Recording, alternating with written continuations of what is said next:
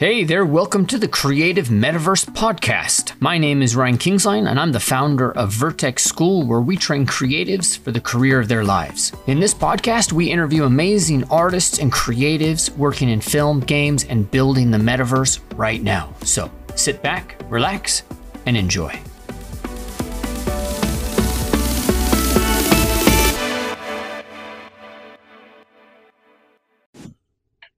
All right, Ryan Kingsline here. Now, in the last episode, we talked about the idea, and this is really the driving point that I wanted to get across, is how important the idea and the feeling of freedom is to a creative.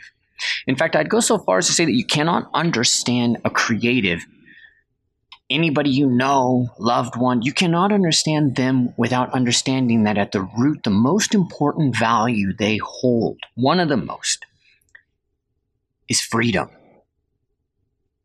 There might be other values, like one of my values is family. But freedom is right there as one of the most important elements that we have to feel, to actually feel like our life is worth something. All of us have a matrix, some sort of math that adds up and helps us feel like we are worth something. It's very rare for us, maybe enlightened people, but I don't know about creatives and enlightenment. I remember sitting in a Buddhist retreat once, and the idea, it was a 3-day silence retreat. You couldn't talk, and you had to meditate for hours a day, and then you would listen to we'd listen to our teacher kind of talk a little bit and share rules of living and things like that. And I remember in this, we had little moments where we could talk. And I was asking my teacher, I was saying, man, when I meditate, I have all these crazy ideas come. And I really, these ideas are so great. I want to write these down. And if you follow hardcore Buddhism and you read some of the literature, one of the things that you'll see is that creativity is actually considered a function of the monkey mind. It's not a good thing. If there was a right wing, or I don't know exactly how you'd say it, a right wing, left wing, if there was an extremist group of Buddhism, that's the best way to say it. If there was an extremist group of Buddhism, it would basically see novels and stories as all part of the monkey mind that distracts us from true enlightenment. And that's different than many of us might experience. I mean, I love movies. So I'm on a different agenda from that. And I was talking to my teacher and I was like, man, I got all these great ideas. What am I going to do? Because I'm supposed to actually have no ideas. I'm supposed to sit here and achieve enlightenment. Does that mean that I am never going to be enlightened? Oh my God, I came here. I want to be enlightened. That's a great thing to be. How can I be enlightened? And he was so awesome in his response. He just sat there and he was like, was it Charles Bukowski? I'm forgetting right now. Was into meditation, and he kept a journal right next to him. And when he had a really cool idea, stopped meditating, wrote down the idea, and went back to meditating. That's the only thing my teacher said to me. There was so many things going on in my feelings about it. I felt like I would never be able to be enlightened, and that was something that I really, as a young man, something I was really looking forward to at that time. I was like, I'm gonna do this. And he just bypassed that whole conversation. And he was just like, hey, here's this dude. He just writes it down. So write it down, then go back to meditating. No judgment. So cool. Such an amazing thing to take all of that off of us. See, coming up with ideas is one of the ways that it's one of my rules for building a sense of fulfillment. If I'm not coming up with ideas, if I'm not creating something, even just in my own mind, I don't actually feel like I'm living, a life worth being here and taking up oxygen. I'm here to contribute. I'm here to add something. And that might be true for you, right? What is your math for fulfillment? And how does that math then apply to actually living a life that you're proud of and that you're excited about, that you wake up every day wondering, how can I be better?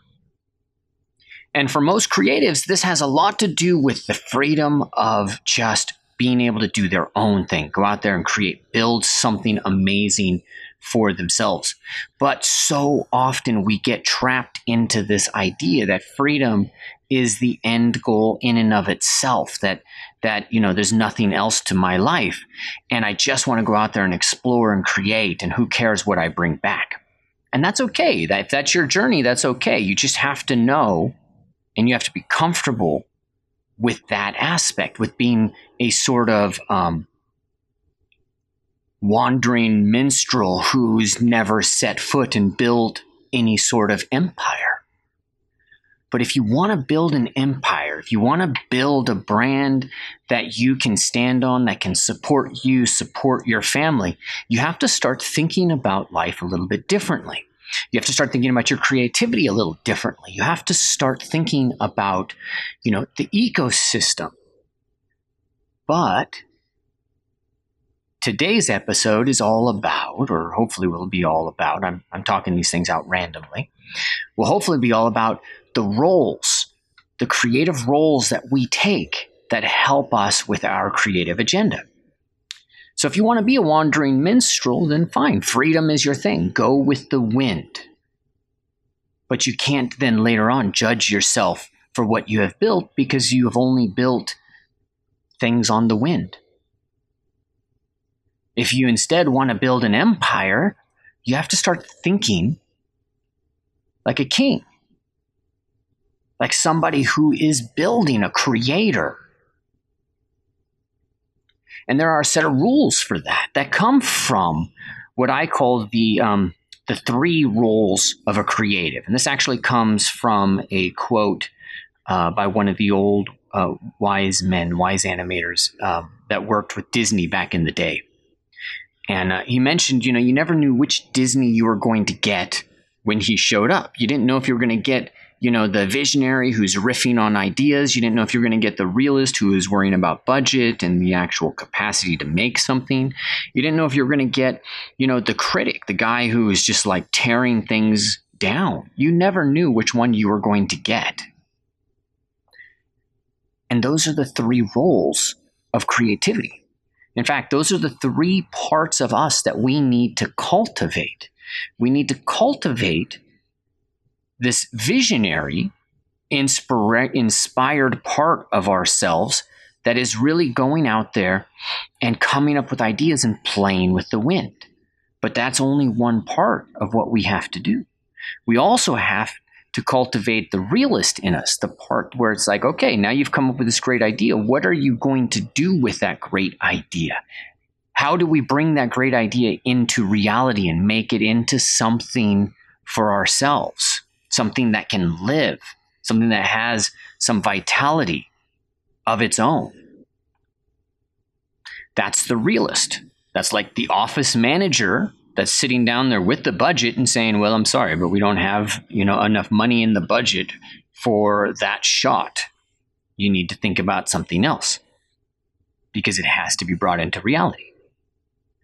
And then the other one is the inner critic, which we all know so well. And Disney's famous for, in the early days, actually having different rooms for these kind of activities. And where do they get in and they critique work? Underneath the stairs in a dark, dank, sweaty room. So everybody wants to get out of there as quick as humanly possible, right? I am not a big fan of long meetings. I feel like if it's a long meeting, then it's a failed meeting. Something's wrong. And, you got to look at the source. Meetings should be fast, should be quick. If you look at this idea of the inner critic, like he wanted you to just get your notes out, be as hard as possible, and then move on, right? But so often this inner critic of ours doesn't leave, ever. Sits right behind us, in front of us, on our lap, constantly giving us his or her notes. And if we're going to create a kingdom, we need to learn how to manage this inner critic.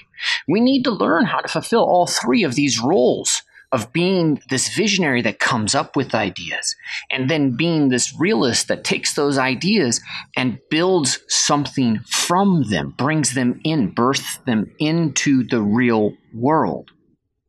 And bring along this annoying inner critic, because once you learn how to work with that inner critic well, it becomes a superpower of yours to be able to see, laser in, and focus on problems before other people see them. You just can't let the inner critic in to all of the meetings. You got to have meetings where the visionary is able to be the visionary and nobody's breathing down his or her neck. You got to have meetings where the realist has say and the visionary can't be dismissive of them. And, you don't have the inner critic jumping on the bandwagon and beating down the visionary as well, right? All three of these roles are important for us as creatives if we're going to go out there and we're going to build an empire of our own work, an empire that, spans our artwork, but also spans, how we interface with the marketplace. Because as a creative, you're interfacing with a marketplace. I tell all my students, you're a business now. You're a business person. As soon as you start trading goods, you need to start thinking about how this works and how a business runs. You want to get more exposure to your work? Well, it's not magic. Right? We talk about this at Vertex all the time. Mastery is not magic, it's process. If you want to do something, it's not magic. Learn the process. Businesses live and thrive by the process of getting exposure. What do they do? How do they do this, right? But wait, I want to be free. I want to go into that dark wood and I want to explore everything. And this is what I do to create a sense of value in my life. The conundrum. How does creative freedom meet reverse engineering success? Well, the key thing, I think, and this is my thought, is that you have to be managing these roles. And you have to give each of them a win. So that visionary in you wants to go into a deep, dark wood and just struggle and come up with some light, something that's theirs. That's their sense of fulfillment. And if that's yours, that's great. That means you're really living in this role as a visionary. But the visionary doesn't get it done by themselves. And that might be one of the problems that you're experiencing in your own work, is that you are only focused on the visionary. You have to also learn how to manage your time, manage your expectations, manage your budget to be able to get that work out into the real world. And that's going to take you understanding how the realist works, how your very own office manager works, and how you can give them a win. And for me, this is actually one of the simplest things to do, but it butts up right against that third role of the inner critic. For me, the one thing that matters to make the office manager in my soul, my creative office manager, happy, is for me to make work and post work. That's it, right? Just post work. Now, where do I have to post it? This becomes a negotiation, right? So in my classes, for example, I tell students, don't hide, post your work. Post early, post often, post ugly, okay? So I don't mean go on ArtStation and post it like it's, the bee's knees and you're totally done. Like, I get it that your inner critic is worried about that and is saying to you, no, don't do that, don't do that. You're not ready yet. I get that. Like, I'm kind of behind that. But you still have to post it somewhere. You still have to get it out into the real world. I did something the other day because I don't understand all this NFT stuff. And from the people involved in NFT, they don't quite understand it either, right? I mean, the mechanics of it, relatively simple. The blockchain, okay, you're just basically storing addresses in a decentralized database. Get that totally, a lot more for me to understand about that. But, the valuation question, why is something worth X versus something else, right? So I'm conflicted. I don't feel like I'm doing anything in that space. And I feel like I need to for myself, for my students, for my family, all of that. So what do? What's the negotiation I have? Well, I go and I make artwork and my visionary gets happy doing some work. And then I post it on OpenSea and I don't sell it. So my realist is happy. It's posted. It's actually like something is out there that exists. It's not necessarily, my best work. So my inner critic is over here like, what's that all about? What are you doing? But it's posted. So the office manager side of me is like, all right, cool, that's done. You got that. You know how that works, right? And so now I can start this process of being like, all right, well, are we going to post another one? What are we going to do? And office managers have a little bit of a secret. You don't know this in the beginning. They're super happy if you just make progress. Like progress equals happiness for the realist inside you. They're not looking for you to hit home runs. That's the visionary. The visionary, they want to go into that dark wood because they want to bring back that one thing that nobody else is able to achieve. They're going for the home run. The realist is like, hey, I got to first base. Cool. Let's see what happens next, right? All right, just got to get to second base. Just, if I get out, all right, cool. Well, at least I got at first base. That's cool. I'll get into first base again, and then I'll get to second base, but I'm making progress. Done. What do you have to do to start making progress? And I don't mean home runs, like that part of most creatives, like we already got our idea of home run, right? But you've got to start thinking about the office manager side of you. What is it going to take just to go up one base? What's that next point of progress? And so for me, a lot of times what I do here, and it's not a lot of times, I do this literally every day. Every day I ask myself, what's the one thing? What's the one thing I need to do today to actually make some progress here? And that's what I focus on. Right? I mean, I got a million different things and I want to create artwork every single day and I don't get to do that every single day. But I always sit and I always think like, what's the one thing out of all my goals that I can do today that is actually going to help me more than anything else? But then, of course, the inner critic. Oof. That's a hard one. So we'll save that one for the next podcast episode. Thank you so much for tuning in to these and listening to this. I hope you get some value out of this, and make sure that you leave a comment wherever you are listening to this to, give me a sense of whether or not this holiday bonus, this stuff is kind of valuable to you. All right. Thank you so much for taking the time out to listen to this. And I want to ask just two things of you. Number one, make sure to leave a comment or rank this wherever you are listening to it on Apple, Stitcher, Spotify. It really makes a difference in helping us get the word out about this industry and about what we do. Number two, make sure you visit vertexschool.com to learn more about what programs we offer in this area as a creative and for artists who are looking to jumpstart their career and discover a new industry. Again, thank you so much for listening. We're accepting applications right now, so I look forward to hearing from you soon.